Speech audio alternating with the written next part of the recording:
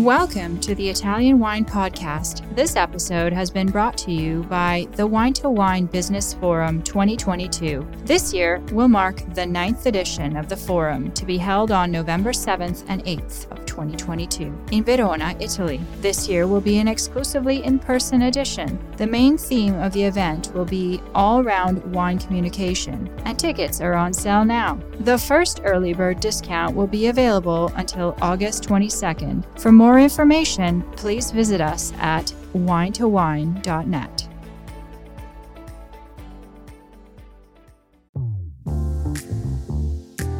Hello, everybody.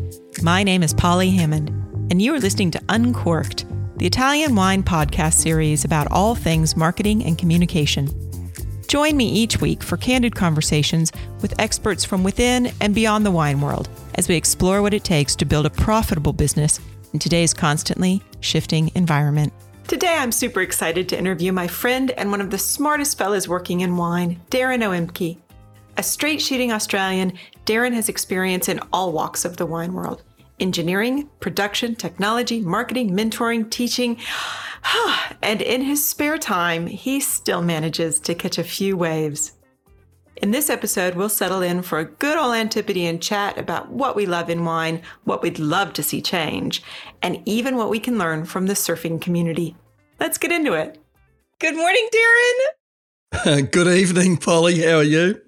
I'm well. I'm so glad you just started with that. I think that this is one of these lovely wine moments. It is 9:38 in the morning on Friday for me, and that makes it what time? 5:08? 10 past 5. Yep, in the afternoon for me. Okay, let's start with the question, the burning question.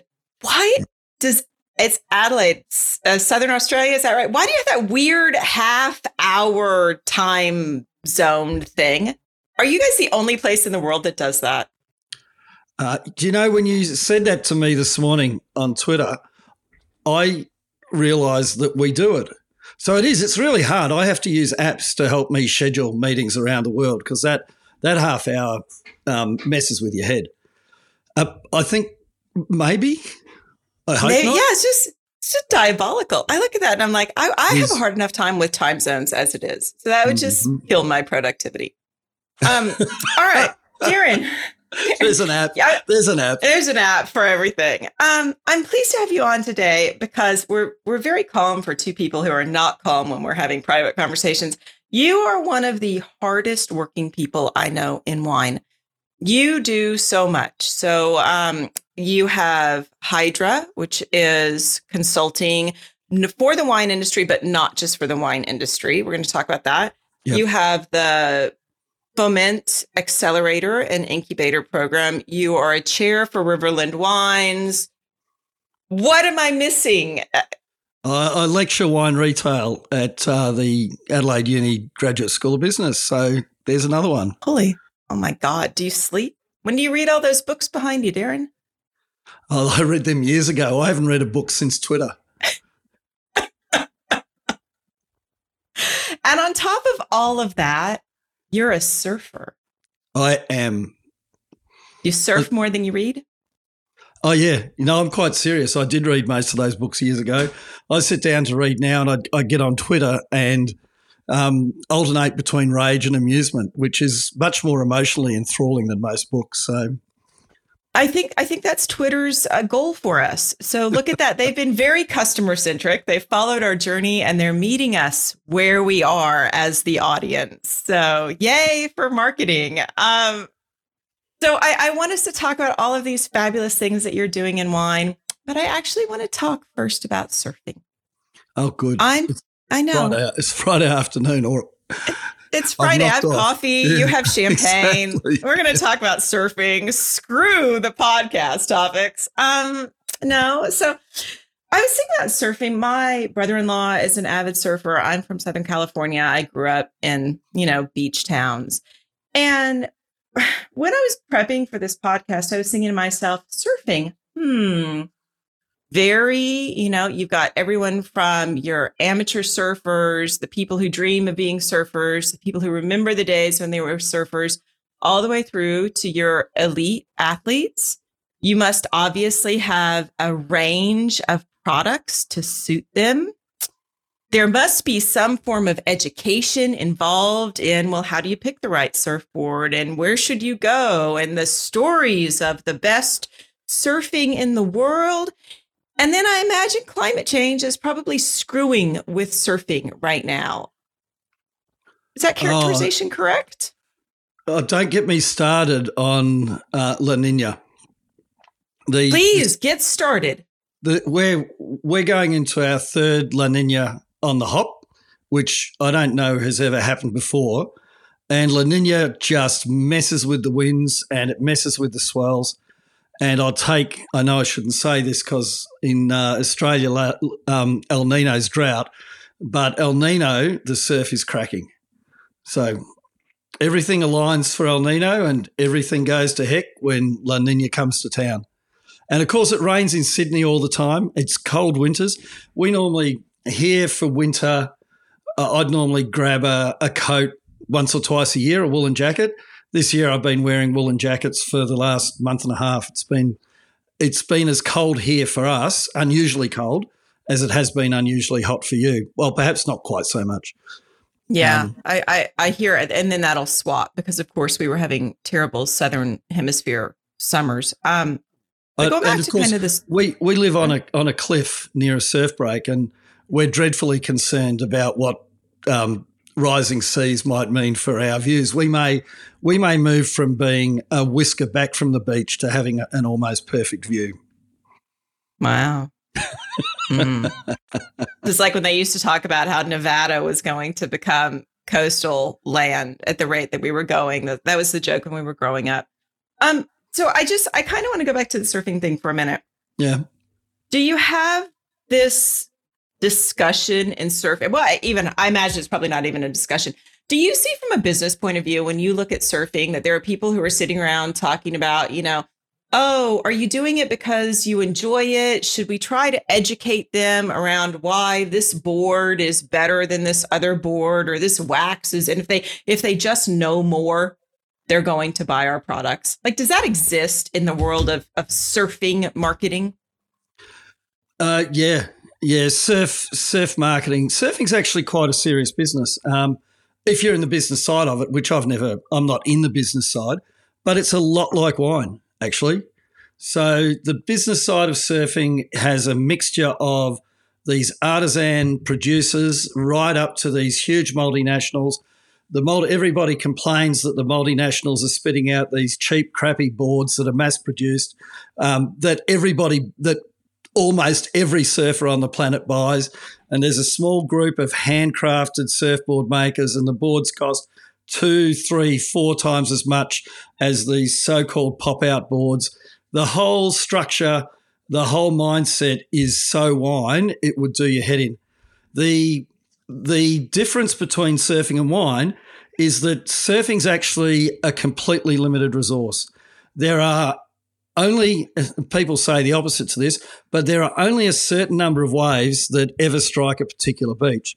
So as the population of surfers goes up, the ability of individual surfers to catch waves declines.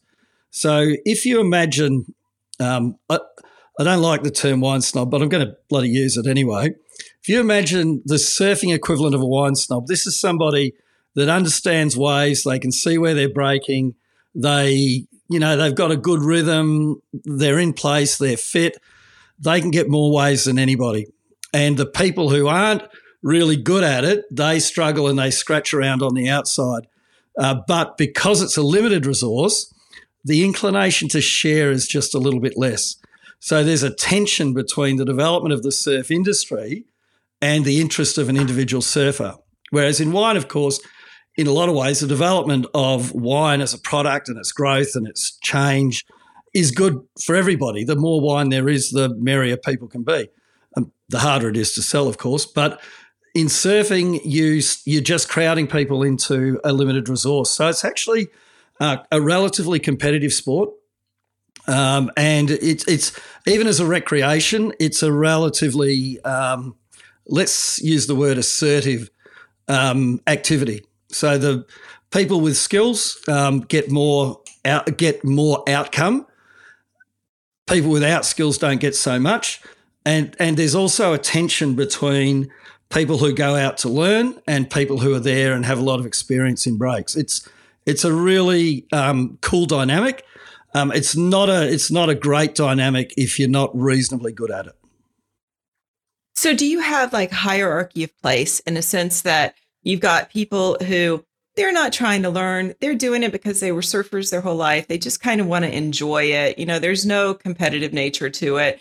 And this strife between those and the ones who are taking it very, very seriously and who gets the good beaches at the right time.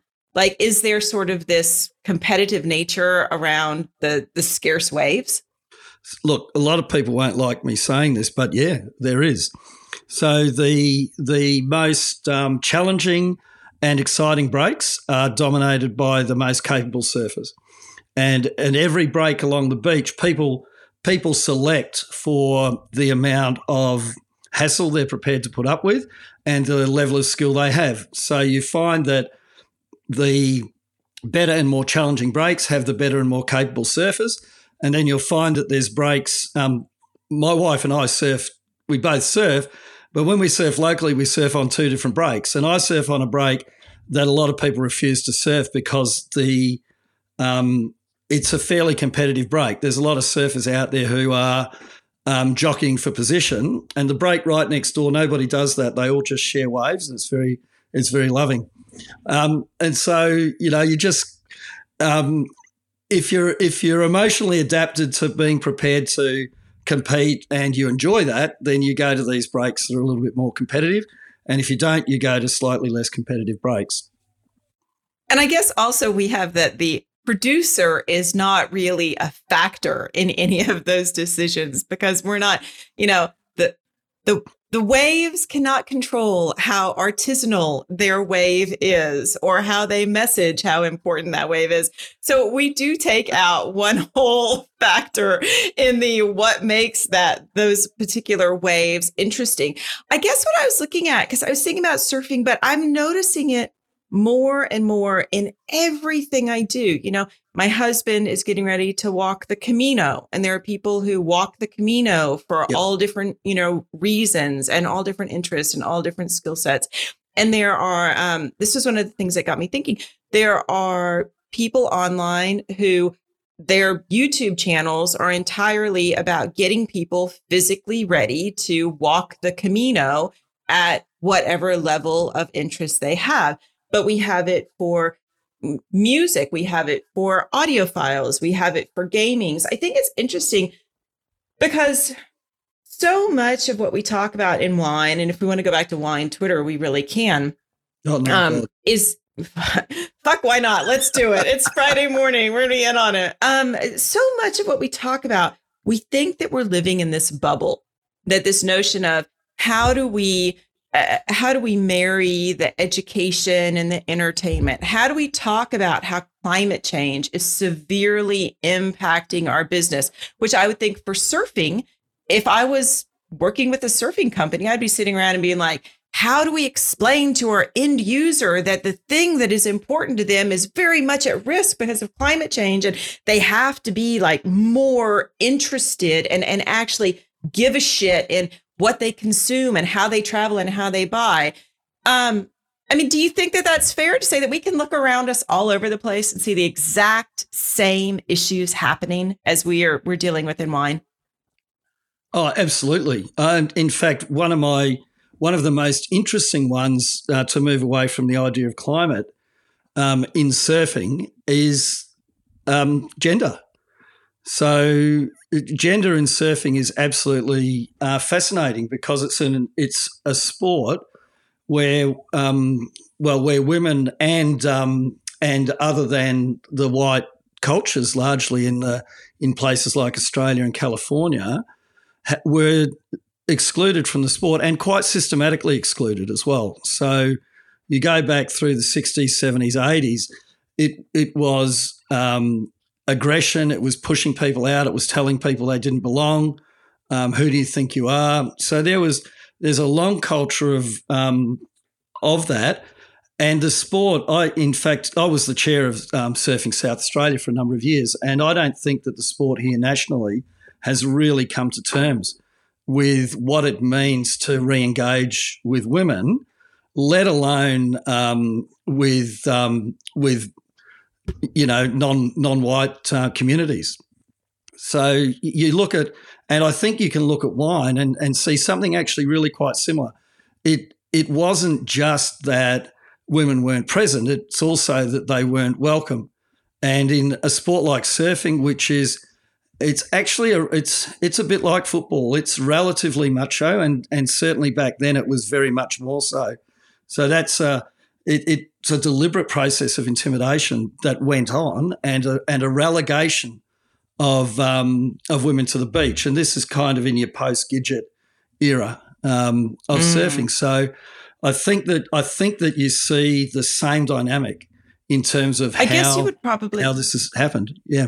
I guess you would probably also see the hypersexualization of, in this case, the women who are in the space. And we get this in wine with, like the boob glasses and the super sexual advertising and the whole thing, where they exist in the space. And perhaps this is going back sometime. It may not be where you are now, but they exist in the space, but they exist for a reason of drawing the majority into that space. I'm thinking about Tawny Kitaen on the cover of Cars in 1980s, glam rock videos, that there weren't really any women in rock unless they were dancing and writhing for the purpose of the male gaze.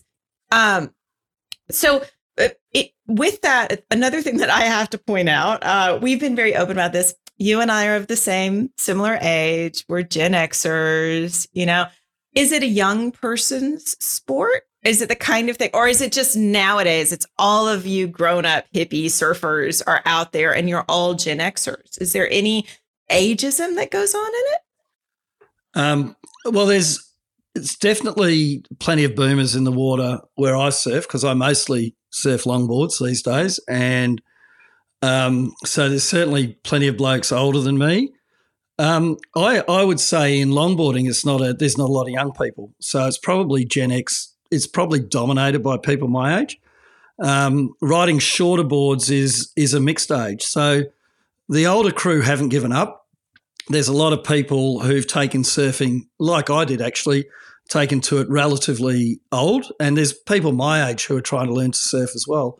So I don't think there's that ageism to the extent that you might think. Is it the other way around, where you've got producers sitting around saying, ooh, all of our longboard surfers are aging, and their doctors are telling them that maybe they need to be careful how much they're in the water, or they're breaking hips, or they have, not saying that you're of an age to break a hip, but the things that we're dealing with, again, I'm just really thinking about this, that this is so close to wine. This is what we're dealing with. We have an aging population. We've got health advice that's telling them to drink less. We've got women who, because of menopause, are possibly drinking less or responding to it differently. I'm just so curious to know how these exist in other realms. Well, in the realm of surfing is a good, right? Whereas wine is, in the neo-prohibitionist era that we seem to be in, wine is a bad. So surfing's broadly regarded as a positive in Australia. It's a good thing to do. So, we have programs to get people active, and the ocean is part of the mindset in Australia in terms of getting people active. So I don't think you see the same. You see the opposite trend, but you see a lot of resistance to the trend because, honestly, I used to be quite a lot of cognitive dissonance for me when I was involved in the administration of surfing as a sport, because as a surfer, I don't actually care if anybody else ever comes out there. In fact, the best days are the days that most people consider the surf to be rubbish, and I'm out there on my own or with a couple of mates instead of with a crowd. So there's from the point of view of an individual surfer, there's a desire for there to be less people in the sport. From the point of view of the surf industry, which is a beast, there's a desire to get as many people in the sport as possible. And in the sport itself, as a sporting activity, of course, we're always wanting to bring people along. In longboarding, everybody sits there and mourns that there's no young people coming into longboarding, except for me. And I'm like, well, who really cares? Young people, no young people. What does it matter? Why do we have to have another generation of surfers coming through? I'm happy. Get them off my beach. Yeah. Whereas in wine, I'm deeply involved in the business of wine. I take very much the opposite view. In fact, if we compare that to wine, I think that wine has an enormous problem with recruiting new drinkers because we have no focus on recruitment. So as a surfer, I'm like, don't recruit new surfers. Just let them do something else. Ballet, anything, not surfing. Wine, it's like, where are the new drinkers coming from? I wonder how many people who are drinkers would hear that and be like, actually, you know what? I don't really want more people competing for my table at my favorite wine bar or the reduced number of spaces that we have at wineries because of hospital and labor and everything else. I am 20 minutes in. I am going to move on to That's wine. Funny.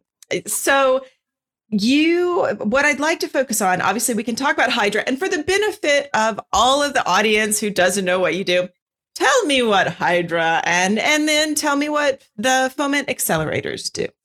Oh, great. So somebody that coaches people in pitching has to pitch. It's a mechanic's car in our place with pitching. Hydra is a consulting business. We're a business consulting company in wine. We work across the whole vertical. So we actually do everything from consulting on wine production all the way through to international sales of wine. Everything except the grape growing and the winemaking. So we work on everything else in the wine game. We also work in food quite a bit and a little bit in the research space because I'm an ex-researcher just generally. And the really strange one, though, is that we do a lot of work in advanced metals manufacturing. So we're kind of wine and advanced metals manufacturing and food. And is that because you have a very large brain and you're really Dr. Darren? Is that because your background and this is part of what you love?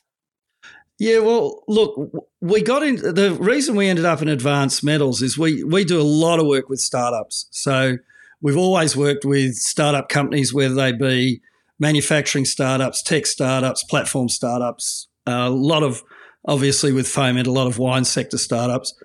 And some of the startups we were working with IPO'd, and my business partner and I are both engineers, and they started asking us to help them sort out their manufacturing facilities. And so we started helping them build plants. So we build wineries, we build packaging lines, we build 3D metals printing plants. So, damn, that's interesting. Yeah. I've already made you go off on the surfing tangent, so I'm not going to make you go off on the advanced metals tangent. No. But Foment, which I've had the privilege of working with you in some of your programs, tell us about that. Okay, so Foment is it's now an accelerator and incubator for wine tech. We set Foment up because we felt there was a real gap in the wine industry. So again, taking a really Australian-centric viewpoint, in Australia we've got magnificent research institutions servicing the wine industry. We've got a really vibrant supply sector who do all the sustaining innovation and build all the products for the wine industry. But we had very, very little activity from tech startups in the sector. And so a couple of us decided that it was time there were some tech startups in the sector. And so we started building Foment. It took us a few years to get it going and find it has funding support from the state government and federal governments. And it took us a while just to get that rolling. And now, and it's not huge. We do about 15 companies a year through the accelerator. And we run them through their paces in terms of the usual startup stuff about getting them to problem solution and product market and run them through that. But we do it just fully embedded in the wine sector. So most of our mentors are wine people. So if, people like yourself, different people from the PIX team and other people from around the world help us out in terms of, like I say, putting these companies through their paces. And so what we're looking for is tech companies, whether it be what they call deep tech, which is things like hardware, and or platforms, is to bring companies in. And the sort of what we've had in the last few years, we've had a number of companies move to South Australia to set up some part of their global activity. So people who've participated in Foment or who are our mates have come to South Australia, and now there's a cluster of these startup companies in South Australia. And what we do too through our networks in the wine industry is we get them involved in projects. So one of the companies that was in our accelerator last year, we've actually got them building a little a platform to support export work for putting tasting notes and the information that we need for trade tastings onto a phone so that we can manage them much more effectively than having to print documents all the time. A couple of them have had multiple rounds of additional funding, Series A, Series B, the $1 million plus type funding rounds that companies get. And there's a level of excitement around startups in the wine industry in South Australia and in Australia that we've been a really big part of and really enjoyed being involved with. So I'm curious about the newcomers. So people who come to you interested in being involved with Foment, are they coming with passion and love, kind of that I'm so interested by the wine industry? Or are they coming with, I see a gap in the market, I'm not romantically attached to wine, but this is a good business space? I'm not sure that they're mutually exclusive. So we do tend to get people that are passionate about wine, but we also get people who realise that it's a space in which they can make a difference. So wine, again, in Australia and South Australia, it's not like France, but wine is big business here. Wine's important and wine's interesting. So people come to it with, we've got a company who's worked with us a couple of years ago. They're bringing wine tasting and selecting wines to Alexa. So they were putting together voice. We had 2 voice-based companies a couple of years ago, and it was really, for me, it was fascinating to learn about voice. And they're people who both have an interest in wine and who have an interest in the technology. So that Alexa project, they actually had something in the football space and they wanted to transition to the wine space with a new product. Interesting. Yeah. Interesting. The reason I ask is, and I know that you will encounter this, we often will also find ourselves in meetings or having conversations with people who are so in love with wine and that they perceive a different business reality than what we really deal with, trying to sell wine across markets.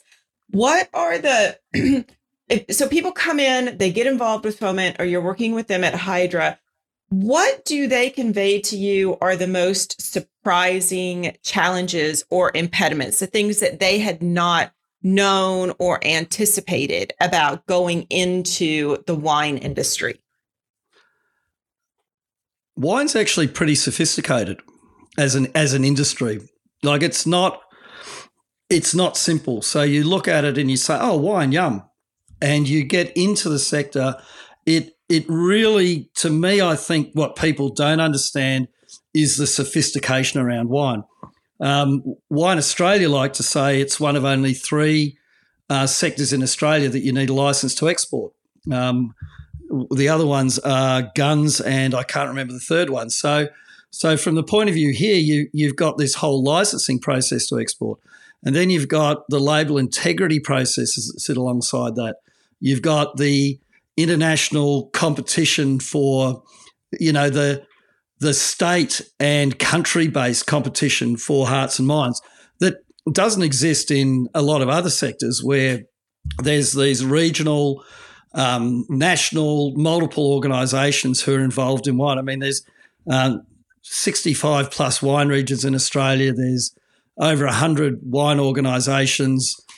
There's companies that are, that the wine is a secondary source of income through to companies like Treasury and Southcorp Treasury Wine Estates that are as multinational as the big multinationals I used to work for when I was younger. So, and then you've got all of the intricacies of how wine law fits with how people do things. I don't think people expect the sheer level of sophistication of the sector. And it is a particularly sophisticated sector. That's so interesting because we know that there's this constant demand for sharing stories that are warm and, of our families. And it's the hands with grapes and it's, estate grown. And it's almost like what we're doing is that, many wine brands are very intentionally going out with this homespun, small industry kind of story because that relates to what the consumers want to think about our industry. But then on the other side, to what extent are we diminishing the significance of wine as an industry? And I'll actually tell a story about this. I was discussing this with Nigel Greening from Felton Road. When my kids were going through high school, they would always do these career days, right? Whether it's public high schools or whether it's, fancy private high schools, they all do career days. And I was never allowed to go and talk about it. I am a female founder. I have a good business, but I work in alcohol. How, if we look at the age that people are coming in, what they know about the wine industry versus what we're presenting about the wine industry, how do we actually get younger audiences or the next generation or really anyone understanding what a strong and sophisticated industry we have when from day one we're challenged to communicate that? I'm going to add to that, and a sense of disparagement of parts of the industry for those parts of the industry that make the wine 100%.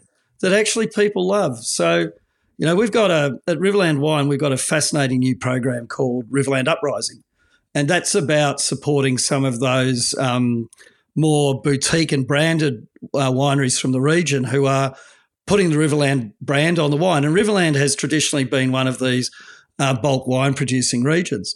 And I was talking to another journalist recently and just saying, look, we make this region has some cool wine producers that make these really cool wines.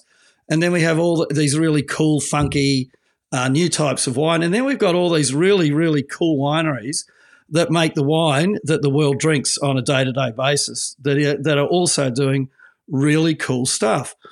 And I find it frustrating that and you look at a region like Riverland, the communities used to being told, oh, you just make that wine, the bulk wine. And no, we don't. Make the bulk wine. I mean, that in itself, right, is so telling. And we don't. We make the bloody wine that everybody has in their glass at every frigging barbecue around the planet. That the wines that the average person chooses.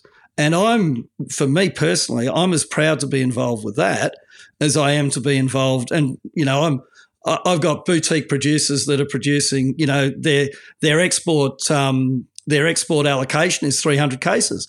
We work with across the whole sector.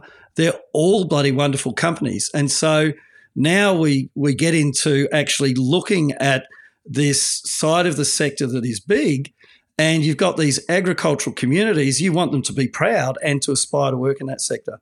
And it's a great sector to work in. Why wouldn't a young kid want to work in a winery like Treasury Wine Estates, huge winery, or the huge wineries in the Riverland that produce all of those large amounts of fruit. It's a magnificent career, and it's based in the country.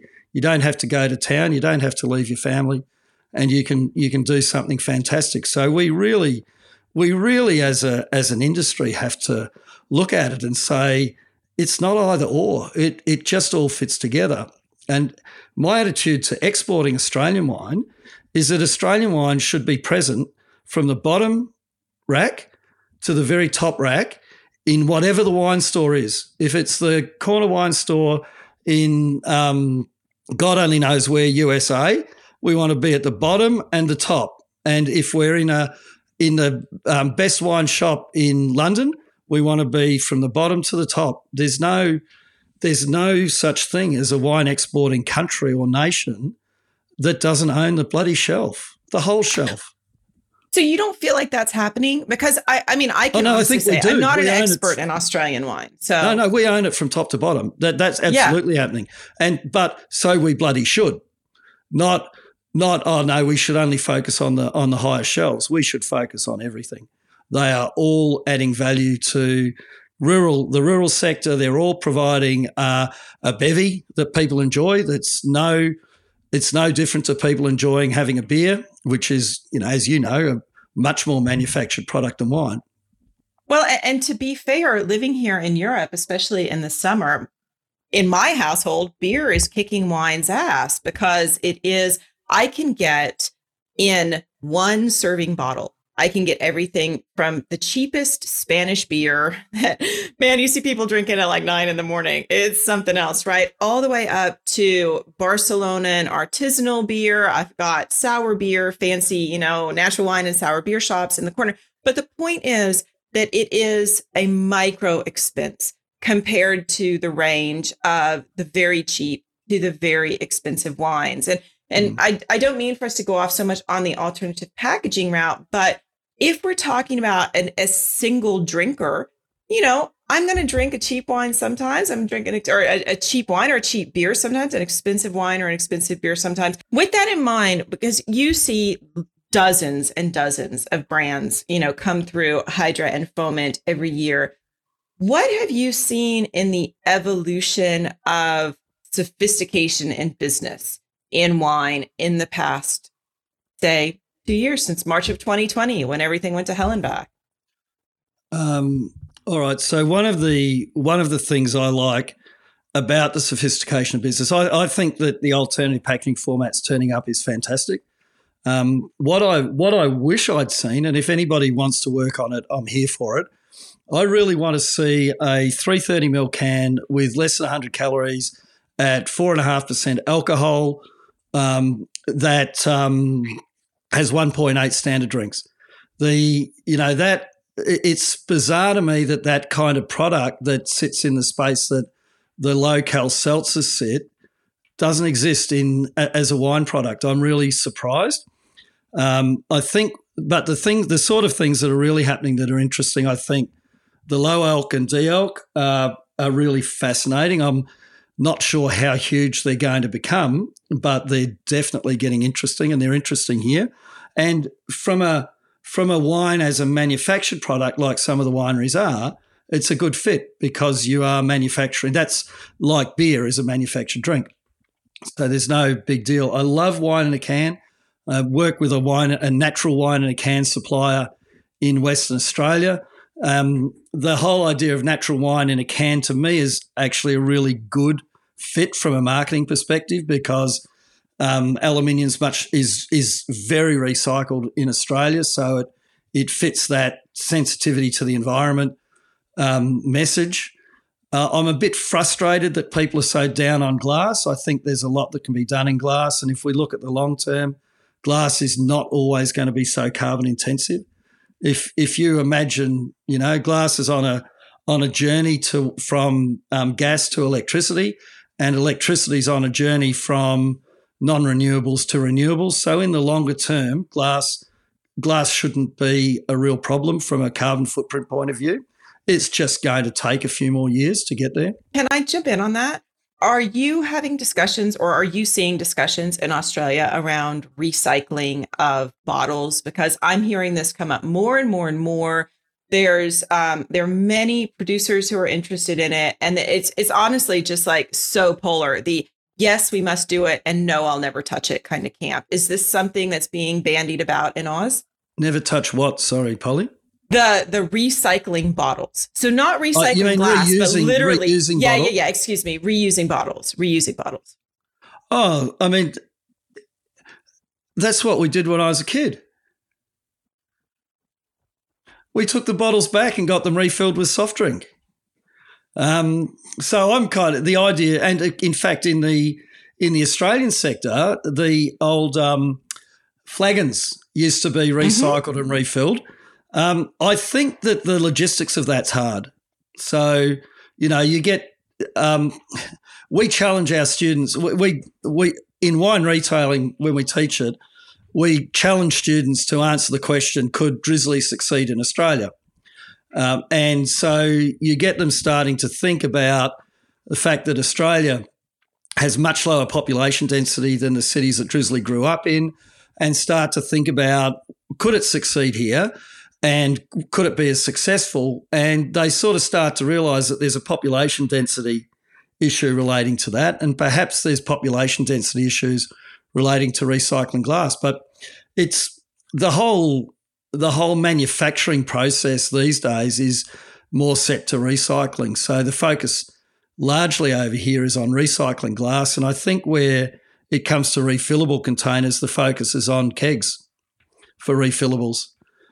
And you're seeing a growth in kegs?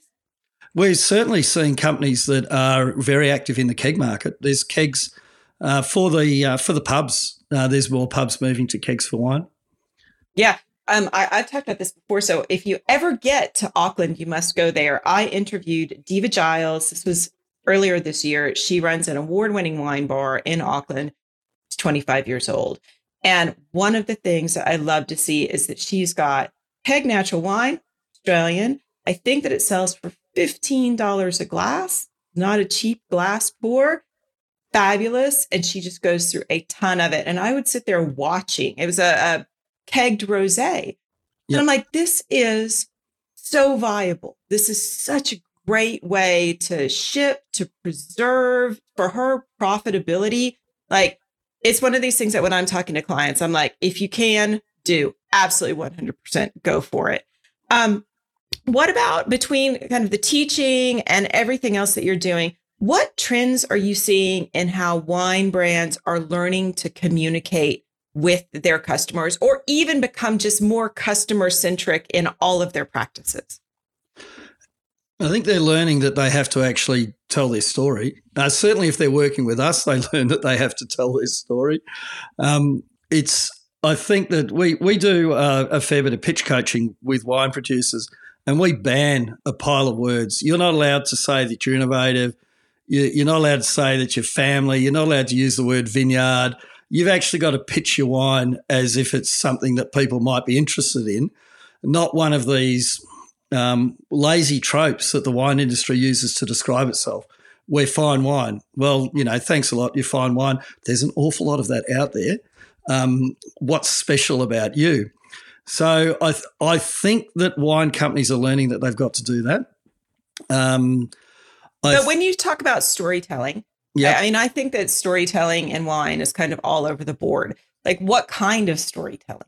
What about the story? Is it about the kind of the yellowtail, be happy storytelling? Is it about, we had to wrestle this land from what it was to what it is now? Like, what's that sort of story that seems to work? Or that when you're advising people, what kind of story are you recommending?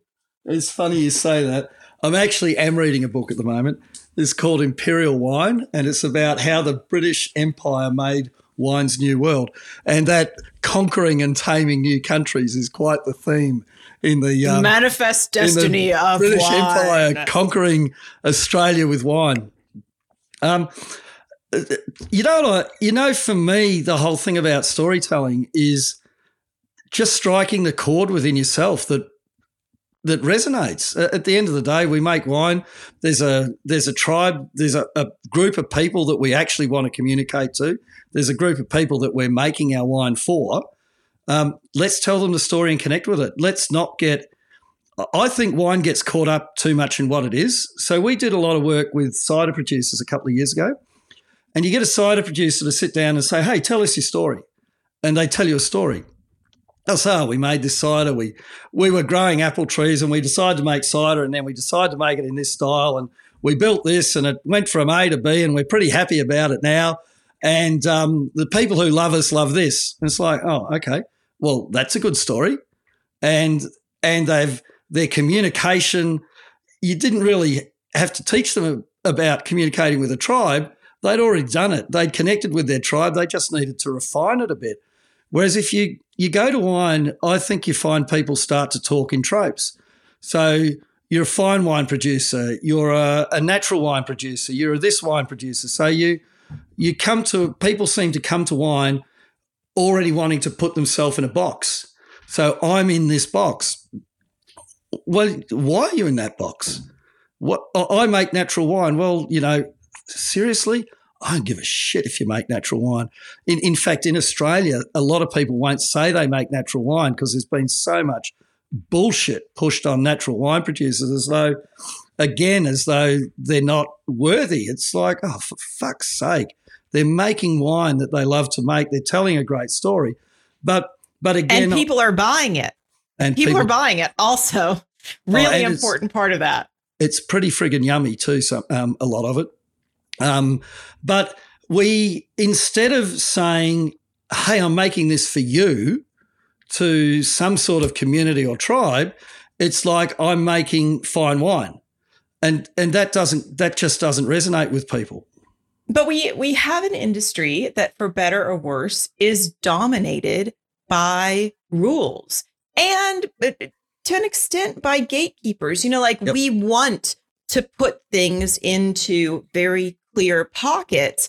And when people try to not do that, I mean, I don't know if you just saw the Esther Mobley article in the San Francisco Times about Erosion, who is making wine in the way that we make beer. That was sort of the language that was used to describe it.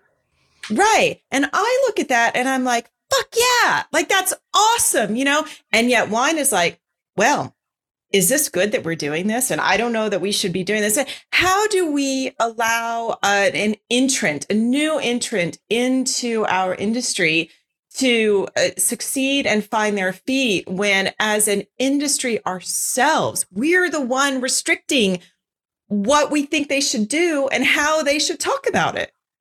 Yeah, I mean, you're right. There's gatekeepers because it's such a regulated industry. And we've been deliberate about that. I mean, there's so much counterfeiting of wine that happened historically that there is actually really good reason for the level of regulation. It's funny. I just had a tech company I was talking to, and we were talking to them about finding their tribe. Who's your tribe? Tell me who it is. Who's your club? Who are the people that are going to love you? And then you've just got to find the pathway.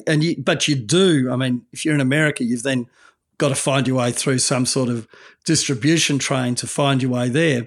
So we do put up a lot of challenges, but I think the challenges that come from the distribution system are just like any other business. You've got constraints, so we work through those constraints. The challenges that I don't like are the ones where there's a lot of people saying this is right and this is wrong. And some of them are friends, people I quite enjoy engaging with. But wine has a legal definition. So if it's wine, it's within that legal definition. And that really is important in the wine sector. But I get disappointed that we just don't celebrate. It's like, that's cool. I really hope they succeed. And I'm lucky because it's my job to just work with people to say, hey, how can you succeed? How can we make this succeed? So I guess in some ways I see things a little bit differently because my entire approach to it is how can we make this succeed, and how can we? You asked about what's changed since 2020, but I'm not quite sure that the changes hadn't started before then. How can I succeed? Well, there's a cool little company in the States called Liberation Distribution, and you can get into 10 states with them. Hey, listen to the Aussie Wine Chat podcast for Cheryl Dersey on that one. But what you then have to focus on is actually communicating with your tribe and finding them and finding where they're going to consume it and what they're going to do. But it's just marketing. It's not really that hard. In a lot of ways, wine, again, you get that anti-marketing bent with a lot of wine and wine writing. But, at the end of the day, just get out and market it. There's all of those marketing deniers out there are kidding themselves. I like what Robert once said. He said, the minute you put a name outside your cellar, you're doing marketing. Yeah. So I'm sorry, I'm just writing down marketing denier. We're about to launch a merch line that's kind of a gag. And a lot of it comes from all of these tropes that we're talking about. So I'm going to send you a T-shirt on it. This is marketing denier. I love T-shirts. I think that's fucking hysterical. I'm actually wearing a Simon Tully Adelaide Hills I love that. T-shirt. Nice. So I collect. I put on a bit of weight during COVID, and I don't fit into my dress shirts anymore. So I just started wearing T-shirts from wineries to work every day. God bless you. Didn't we all? Good Lord. Yep. I think that this is where everyone is.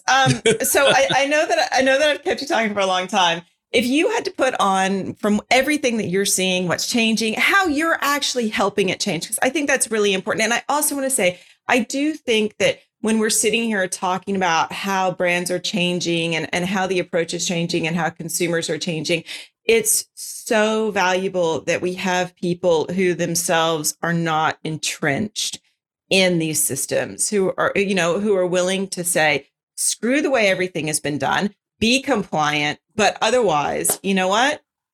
Go out, find your people, know how big it is, be able to reach them, it is so very important. So a la Johnny Carson, if you had to put on your magic psychic hat and say to us, well, where do you think this is all going? Like, what if you're, future casting, what do you think is coming down the line in the next 3 to 5 years? I first of all, I think we're going to learn how to market wine to younger consumers. Much as Rob McMillan's views may be unpopular with some people, he's right. We're not converting the next generation of drinkers. They are omnivorous. So I think you'll actually see wine as a sector wake up to needing to contest for love from new consumers. So I personally think that'll be a big shift. And we do hear people around the sector, particularly in the bigger companies that have the resources to think about those kinds of things, starting to talk about wine's recruitment problem. So there's one for me. I think we will actually learn to recruit young people, but I think it's happening anyway because we've already spoken about it. It's called natural wine. Well, hold on. Something that, because I've got two, right? I've got a 19-year-old and a 20-year-old who in New Zealand are of legal drinking age. And yep. I talk to them all the time. What do your friends say? What do they think about this, that, whatever? And I recently had an interesting conversation with my 20-year-old where she said, you know what, Mom, I was out with some girlfriends and someone made a joke about lavender colored wine. And one of my girlfriends said, I would absolutely drink that. You know why? Because it's pretty. And it's interesting to me how much we forget that very first sense, which is it's pretty. And it's the reason we look at the explosion of rosé. Nobody really wants blue wine. Nobody really wants lavender wine. But pretty labels matter to the younger Instagram generation. And that alone is so hard for a lot of traditional artisanal wine brands to get behind. Well, look, I don't, but I don't think that the pretty has to just be that gorgeous color in the bottle. Not at all. It can be the label, it can be the marketing, it can be the messaging, it can be the whole thing. I think the label is really important. It's something that I learned from a retailer in the US, talking because we'd noticed that the labels in the US were starting to get prettier and prettier and prettier. And the labels in Australia, I don't think have been keeping up with that trend of being more interesting and more attractive. And I asked them about why the difference, and they said, well, there's a lot of set piece events in the US wine culture, right? In Australian wine culture, there's a lot more barbecues, but there's a lot of set piece events, and the actual bottle of wine is part of the place setting, so it becomes part of that. And so the wine itself, the bottle, has to be attractive in order to be part of the table setting at a dinner party. Now, it's not something that's in the mindset of an Australian. It's not. We definitely don't think that the wine has to be pretty, because it's probably going to be shoved in an esky full of ice at a barbecue anyway. So particularly where I live, because we're outside all the time.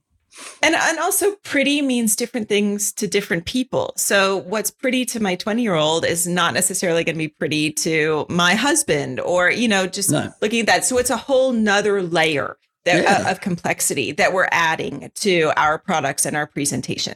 My daughter's an artist, and she's sort of wound her way to art through beer and wine. And she's actually painting wine labels for her mates her age now. And so these labels just look amazing. And that wholesome, the whole experience of the art label with the well-crafted wine, they put it together and it makes a lot of sense to them. That's the way. Yeah. That's a mindset. So I think that there's a lot happening in that space. But what we can take from that, and then I'll let you get on with your psychic, ideas. But what we can take from that that's interesting is, I'm assuming, because we're of a similar age, that our children are of a similar age. Yep. There are brands who've hired your daughter to create their labels. Yep. Like that in itself is a mindful decision for recruiting from that next generation. Anyway, continue. Psychic Darren. I've got no idea what I was talking about. Oh, we were talking about the future. Well, I think that there's no way that the trend towards internet as a tool for engaging with consumers goes away. So we've all done this, 10 years of development of our online profiles. I think wine's still got a lot of catching up to do. I look at other consumer goods and you see the instinct to go and create things that are mobile first, whereas I think that we're still in wine creating things that are designed for distributors first rather than for accessibility for our consumer and our target consumer. So I would expect our distributors to start expecting us to be doing a lot more to engage with consumers. And again, looking at a market like the US with the distributor consolidation, you got no choice but to actually find your tribe and communicate with them. So I would say I've been expecting that for a long time. I'm probably hopeful that it'll happen more than predicting it now.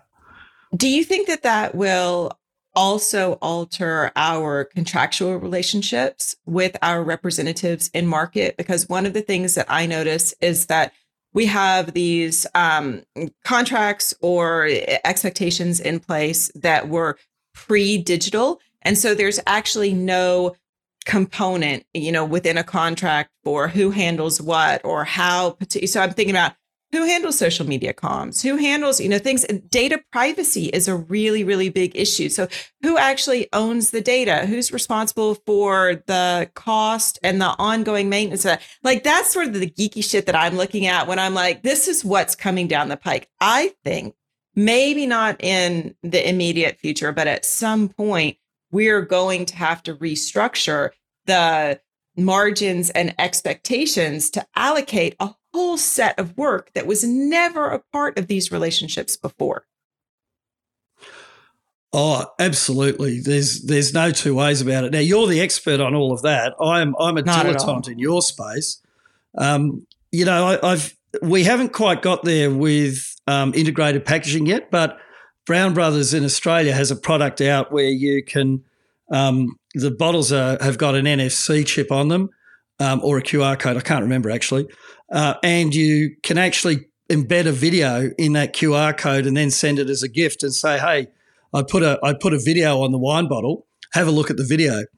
Now, I don't know whether that stuff succeeds or not, But that change in the relationship that you have, that ability to work with the bottle. I mean, we've got software about to come out where for tastings, again, we put a QR code on the bottle and people who are at a trade tasting can start to get some information straight onto their phone off the bottle about the wine, which gives them a depth of information that didn't exist before.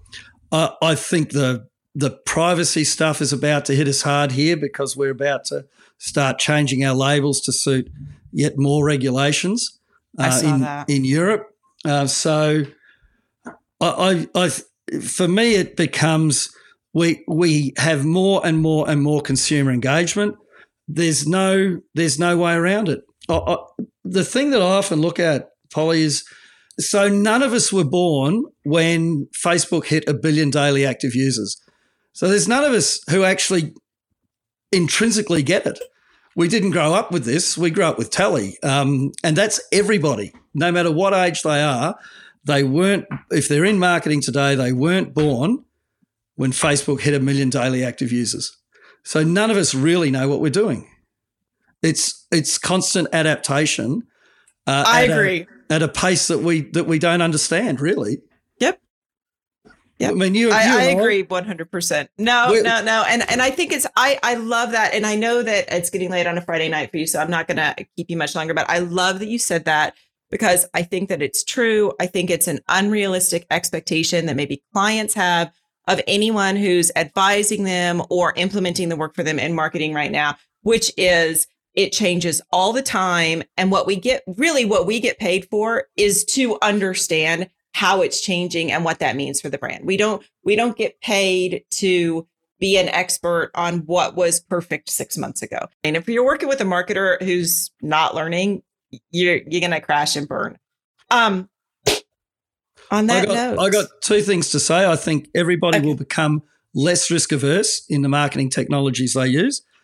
And I also think that the individual winery having an individual club, the days of that are over. So we'll start to see a whole lot of really interesting stuff happen in the club space. But that's my favourite prediction that gets that reaction.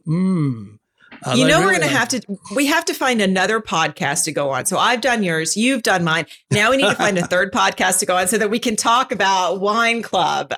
So anyone who wants the two of us to come on and hash this out in their segment, get in touch with one of us. Exactly. On that note, go enjoy your champagne, enjoy your Friday night company. I just think you're awesome. I love having people who are doing so much good work in the wine business space. I'm glad to have you as a friend, Darren. Thank you. Polly, it's brilliant talking to you. Have a great Friday. And I had better go and answer the front door because now they're trying to ring me. And that's a wrap. Thank you for listening. And a great big thank you to my friend Darren for joining me today. The Italian Wine Podcast is among the leading wine podcasts in the world and the only one with daily episodes. Tune in each day and discover all our different shows. Be sure to join us next Sunday for another look at the world of wine marketing.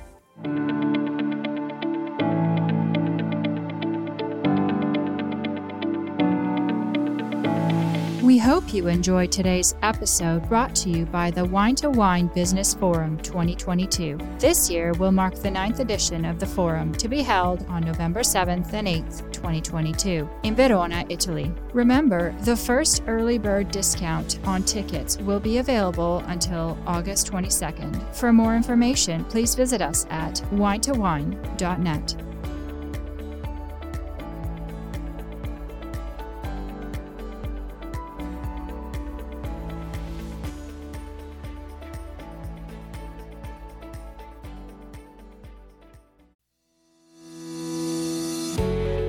Hi guys, I'm Joy Livingston and I am the producer of the Italian Wine Podcast. Thank you for listening. We are the only wine podcast that has been doing a daily show since the pandemic began. This is a labor of love and we are committed to bringing you free content every day. Of course, this takes time and effort, not to mention the cost of equipment, production, and editing. We would be grateful for your donations, suggestions, requests, and ideas. For more information on how to get in touch, go to ItalianWinePodcast.com.